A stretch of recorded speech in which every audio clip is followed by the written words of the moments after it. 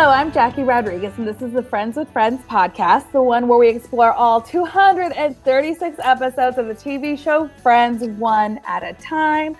I am the biggest Friends fan, and I have my friend Vanessa. Yes, I'm Vanessa Martinez, and I'm the newbie to the group. Jason's not here with us, but Jackie and I are going to be holding down the fort for today. We're gonna hold down the fort, and Jason, yes, he's our other friend who is the one who actually lived it and became, or during the Friends was airing, so he gives that perspective. But I mean, as you should know if you listen. But yeah, Vanessa. Yes. So we are on the 56th episode, the one with the giant poking device. Season 3, episode 8 premiered November 14th, 1996, with 28.7 million viewers. Jackie, give us a plot overview. Yes, so this is the second episode that I said that is very Janice and Chandler centric. So we ended the last episode with Joey seeing Janice kissing her ex-husband, the Mattress King. And so we pick up right from there. He tells Chandler and they decide to break up. Rachel and Monica babysit Ben, and Phoebe reluctantly visits the dentist because she is afraid somebody is going to die every time she goes. That's pretty funny, Phoebe's whole scenario. I mean, I don't like going to the dentist just because it's a dentist. Yeah. But just, I don't know. She's Phoebe. She's Phoebe. I mean, I have a confession. I haven't been to the dentist in so long. I hope your parents aren't listening to this. I know. It's been so long, and I hate it because I've been traumatized because when I was a kid, I got so many fillings and cavities that it just like that drilling noise. It traumatized me so much. And I just remember laying in there and my mom holding my hand and seeing they had TVs on the ceiling, it was a children's dentist place. And it's in like, it brings me back to that. So I haven't been in a while and I should really go. So I get it. Yeah. I had a bad experience with the last dentist that we don't go there anymore. She was just horrible. She was really rude to her staff as well. And we were just over it. Yeah. I've only had one very good dentist, like very gentle. He was very nice. I'll eventually go back to him. Eventually. Well, at least people don't die like Phoebe says, like when you go. Poor Phoebe. I mean, but good thing nobody died. Nobody died. But the episode is the one with the giant poking device because they think that ugly naked guy died across the way because he wasn't moving. And I thought that was funny. And that was cute, the way that they gathered all of the chopsticks and poked him across the way. And then they showed the big belly. They never show his face, but they show the big belly and them hitting it. And I thought that was hilarious. But why chopsticks, out of all the things that they could do? And then number 2, we obviously see a close-up of the stomach, and he's clearly breathing. I mean, they could have told him to, hold his breath for 30 seconds while they get that close-up shot, because him breathing totally gave it away. I know. That he was okay, I guess. But, I mean, we do find out that he was okay. Yeah, he was okay. And it's so random that they chose, the ugly naked guy to kind of break Phoebe's curse, So, and I liked the little throwback to the Frankenstein. He's alive. Like the way that Phoebe said that line. I liked that little throwback to that iconic line. Yeah, but one of the biggest things in this is Chandler finds out about Janice cheating after Joey breaks the news to him because Chandler's thinking of buying her pearls, and Joey says, not so fast. She doesn't deserve them. Yeah, and it's hard because, at first Joey and Janice didn't they still don't get along, but at least, they reached amends where he can be around her for a whole day. We saw that happen earlier. And so taking that and hearing that from your friend, you're like, well, you don't like her anyways. You want us to break up. But then he's really sincere about it. And I think Joey does this in a loving way. He doesn't want to do it, but he knows he has to because it's, you can't keep that secret from your best friend that you live with, and it's sad. It's sad. He's so happy until he's not, Yeah. I mean, and I'm kind of happy that Joey told Chandler, he gave him the advice, hey, she's coming out of divorce and she has a kid. It's not the same as if, it was just another guy. Yeah. She has a foundation with him. Exactly. And how Chandler brings back to his own experience growing up, like when he is breaking up with her, he's saying to Janice, I will always look at that guy. Like, that's the guy. That's why we broke up. So I like that they use that and they weave that his own backstory into it, that he doesn't want to be that guy. And it's very mature. Like, Chandler grew up a lot in this episode because of the way he brought it back to his own experience, and he did the right thing. Yeah, and I don't feel like I've seen that serious side of Chandler when he's talking to Janice, telling her, hey, look, you need to go back to him. Yeah. His Chandlerness comes out a little bit when he says, I'm just joking. Don't, But it's very serious, very like, you know what? No, you need to go back to him. Yeah. Yeah, it's very grown up of him and very mature of him. And I like that development of him in this episode. And he's just a good guy. I like Chandler a lot. He's just a good guy trying to do the right thing. So yeah, good. I thought it was funny when he confronted Janice about it, and she was hyperventilating, so he gave her a little brown paper bag. Yeah. And she was just breathing in it. Uh-huh. And I mean, you could tell her like it was breaking her heart too, having to let Chandler go because she liked what she had with him, but she couldn't keep doing what she was doing. And again, you see here they're confronting a serious subject, and they make it funny with the paper bag. Yes, and the receipt inside, and she's handing him the receipt. The 12-pack of condoms. Yes. Serves me right for buying a 12-pack of condoms. Yeah, so I mean, it's sad, but life goes on. And I was reading that this is the last time we see them break up in all of yeah. I mean, the sincere, like, official breakup. Yeah. Like a sincere breakup. Like, you'll see some more of her. Yes, you are right. I had to think about that for a little bit because we do see more of her throughout the series, but an official breakup. Yes, this is the last time, and it's sweet and sincere and thoughtful, and I like that they ended it in this way because what else could they have broken up already? They've already broken up because of how annoying she is, so they had to do like a real serious one at this time around. Mm-hmm. Yeah, but oh well. Life goes on, and they sing a Lionel Richie song, Endless Love. Yes, that was so funny. And I totally recognize that song. And I just, I mean, this is where Jason needs to come in because he would ask him, how big was Lionel Richie? Yes, maybe Jason can answer it eventually. I know. I think Lionel Richie was a big crooner, like love songs and that like kind of love baby making music, Yeah. And it was funny, like in the end scene where Chandler's singing the song holding Janice's shoe and the record of like, was it Lionel Richie? Yeah, it was that song. And then Phoebe joins him in singing, but they keep having to sing that same line over and over because they can't get the right note. Love. They're trying to they're trying to nail the note, and nobody can. Unlike Lionel Richie. Yeah. No, but poor Chandler. But he'll be okay. But I will see him go through it with the next couple episodes as well. Let's take a quick break, and then we'll come back to talk about Monica Bang. How Ben bumps his head on the random pillar in the apartment.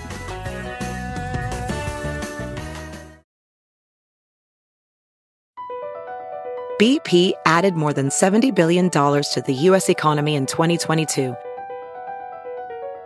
Investments like acquiring America's largest biogas producer, Archaea Energy, and starting up new infrastructure in the Gulf of Mexico. It's and, not or. See what doing both means for energy nationwide at bp.com/investing in America.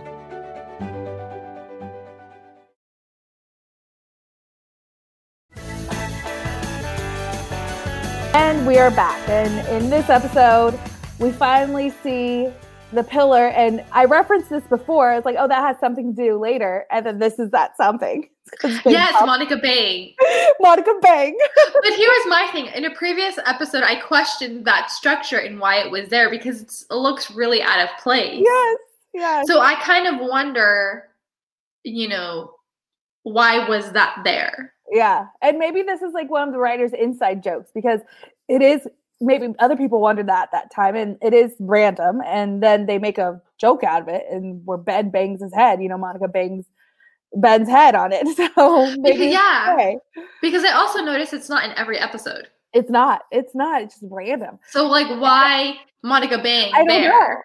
know. Yeah, I don't know. And this is the thing too, like we're in Ross and Rachel's relationship. They're like serious, they love each other, and this is the second time that they address the kid stuff. Like when Ben first was held by Rachel like a football, she's all, this is how I hold a football. Well, now this is taking it another step. Can you babysit him and take care of him? And then Ross goes straight to Monica to do it, because Ross has to go into work, and then Monica's like, I'll be here, don't worry. And Rachel's like, hey, I can do it. And so I like that Monica is the one that bangs Ben's head on the pillar. Because she's the reliable one. But it's funny that it happened to be his sister, because it's like we've babysat. I mean, I've had, thankfully not huge mishaps, but like little ones where, my niece or nephew hit their head and, you're watching them. And it was an accident. So, but I think that's funny. And the way that they try to hide it up too, by getting a stuffed animal's raincoat and hat. I know. It's Joey's rainy day bear. Joey's rainy day bear. Isn't that funny? Does he snuggle with that on a rainy day? Maybe. I don't know. It's the first time that we see Joey have a stuffed animal. This won't be the first. This won't be the last time you see Joey with a stuffed animal. It is referenced later on in the series. And Mr. Joey, Mr. Macho Man, and he has a stuffed animal that he sleeps with. I thought that was cute. Yeah. And it was just, they put the hat on him. It's like, oh, you taking him whaling? Like, yeah. And I really didn't think that Monica or Rachel was going to tell Ross about Monica bang. Yeah. Yeah. And did you see also when Ross confronts Rachel about it, she's like, I didn't. I watched Monica bang Ben's head on there. And then she had to hide because like Ross was playing around with Monica saying that, it's like the words just fell out of his head, or that. And he's limping. Yes.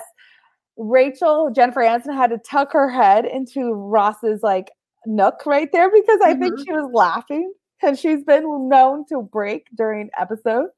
And so I thought that was funny. It's like she kind of probably had to, and then they take her out of the shot too when she goes over and goes into the circle of saying, like one foot's moving faster than the other, and he does that circle. And so they take her out of the shot. So I wonder if she was like really laughing at that point when Ross is trying to convince Monica that something's seriously wrong with him. Yeah, who knows? I mean, you do have a good point. Well, hopefully we can find out soon. So I just thought the whole Monica bang thing, it's just a thing of real life. Like, it happens. It does happen. Yeah. Like whether it's your own kid or not. Yeah. Well, and I've babysat too before, before my non-nieces and nephews and relatives and stuff. And it is scary because they are kids. You have to watch them all the time, like Ross says. But, they do have accents where maybe you're using the restroom or, you don't hear something and you have to be careful. And so it's a lesson learned for Monica and Rachel as well. But they don't really move on from Rachel's discussion of whether she can handle kids. They kind of just leave it. Yeah. Do you think Monica was excited to babysit Ben because she wanted kids of her own? I think she just is. She's the mother of the group. She's always been maternal. So I think that's something that is given. And of course she's excited because it's her kid. She even says that. She goes like, how much I love that kid, and then Ross bangs his head on the pillar. Oh yeah. And that's how it ends. That's how the conversation ends. And again, when are we going to see this beam again? We should count how many times we see the beam. Yeah, I really want to know the backstory to that beam because it's just really a random thing. Mm-hmm. I tried. Remember the last time we brought it up, I didn't know either, and I still don't know because I've tried Googling, what's the backstory, and there's none. It's just random. Maybe if we ever talk to one of the friends again, we can ask them what's with the middle beam. Yeah, that is just something. Oh, So, okay, I found an article right now. Okay. It said there was a disappearing beam. Yes, that's the only thing that's there. That it would be a joke? Yeah. This is via screenrant.com. In the early episodes of Friends, you may have noticed that there was a large wooden beam above that somewhat separated the kitchen from the living room, but eventually it just disappeared with no explanation. After that, it would suddenly reappear again and then go away just as suddenly as before. But the explanation for that was a simple one. It only reappeared when a certain director by the name of James Burrows was directing an episode. This was done more as an inside joke than anything else and is now an Easter egg for Friends fans to see when they spot the beam suddenly. Oh, so I mean, it's just so they just like James Burrows just decides I'm going to put in the beam today. It's not structurally like meant to be there. It's just a joke. Yeah, so like they just like, here we are, our fans looking at when the beam is appearing, and it's a joke on us saying, let's see if they see the beam today. I know. It's like Taylor Swift and her Easter eggs. Yes, and Starbucks. Yeah. Oh my goodness. That's funny. Yeah, but I mean, that's a large Easter egg. That's a large thing to put in there and to just be random when James Burrows, who we know, is one of the creators and the spearheads of this show and why the show's successful. But like, that's so random. I feel like Friends, they do so many inside jokes, like the writers and everybody has these inside jokes because they just like get a kick out of it themselves because they're shooting so many episodes. They got to like do something. Yeah, but I wonder how they do it because obviously like we've seen in the past that certain writers are able to put in their own momentums from the past. Mm-hmm. So do they, you, Jackie, the writer, me being a person working on the show, do I just go up to you and be like, hey, can you sneak this in somehow? Like, how does that work? Maybe there is a discussion or maybe it's just like, they have a long list of things to incorporate. Yeah, well, I know from when I went on the Friendsgiving tour, they told us that the writers would watch the rehearsals and watch the show with the audience, and they would be standing off to the side, and if a joke didn't work, they would write something in there, and then they would do it, like differently, right then and there. So everybody knows everybody in that sense. Like the actors know all of the writers and the writers know all the actors and everything. So I think maybe they all just have a big inside joke kind of library that they like pull from, Yeah, that's true. I wonder how many times they have to like change jokes. I know. Same here. I would like to know that too, because did it happen on the daily? Did it happen, like how often and how long does it take to write an episode? I would really like to speak to a writer of Friends and what's the process like, because every star that we've talked to said it's because of the writing. So, so it would be good to talk to them. We'll have to Google and research and reach out. Well, guess what, Jackie? One of the writers of the show, Ira Ungerleider, will be joining us to tell us. How excited! I have so many questions for him, and like this is going to be amazing to get the behind the scenes info from him. That's so cool. Can't wait. Yay! Did you have any favorite lines? Oh, my favorite line is simple, 2 words. Monica Bang. That's pretty funny. It was really clever. Yeah, and anytime I say, also too, like sometimes when I say the word Monica in my head, I say bang, and it's because it's just like Monica Bang, Monica Bang. Yeah, it goes really well. I didn't really have any favorite lines. Yeah, in this episode. Yeah, I was just more focused on the beam.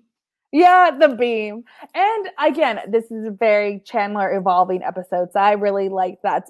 That was my favorite part of this episode, is how Chandler kind of grew up, evolved. And, is this the end of Janice? I mean, we know for sure. We know because we know that she's going to come back. But I like how much he evolved in this. I wonder how she comes back. As you said. Coming up in the next episode, like Vanessa said, we got a writer, Ira Ungerleider. He is one of the writers who worked in the first 3 seasons of the show. So we'll talk to him about the one with all the football. I can't wait. If you like this episode, subscribe, download, and give us 5 stars and nice comments. See you next time. Bye.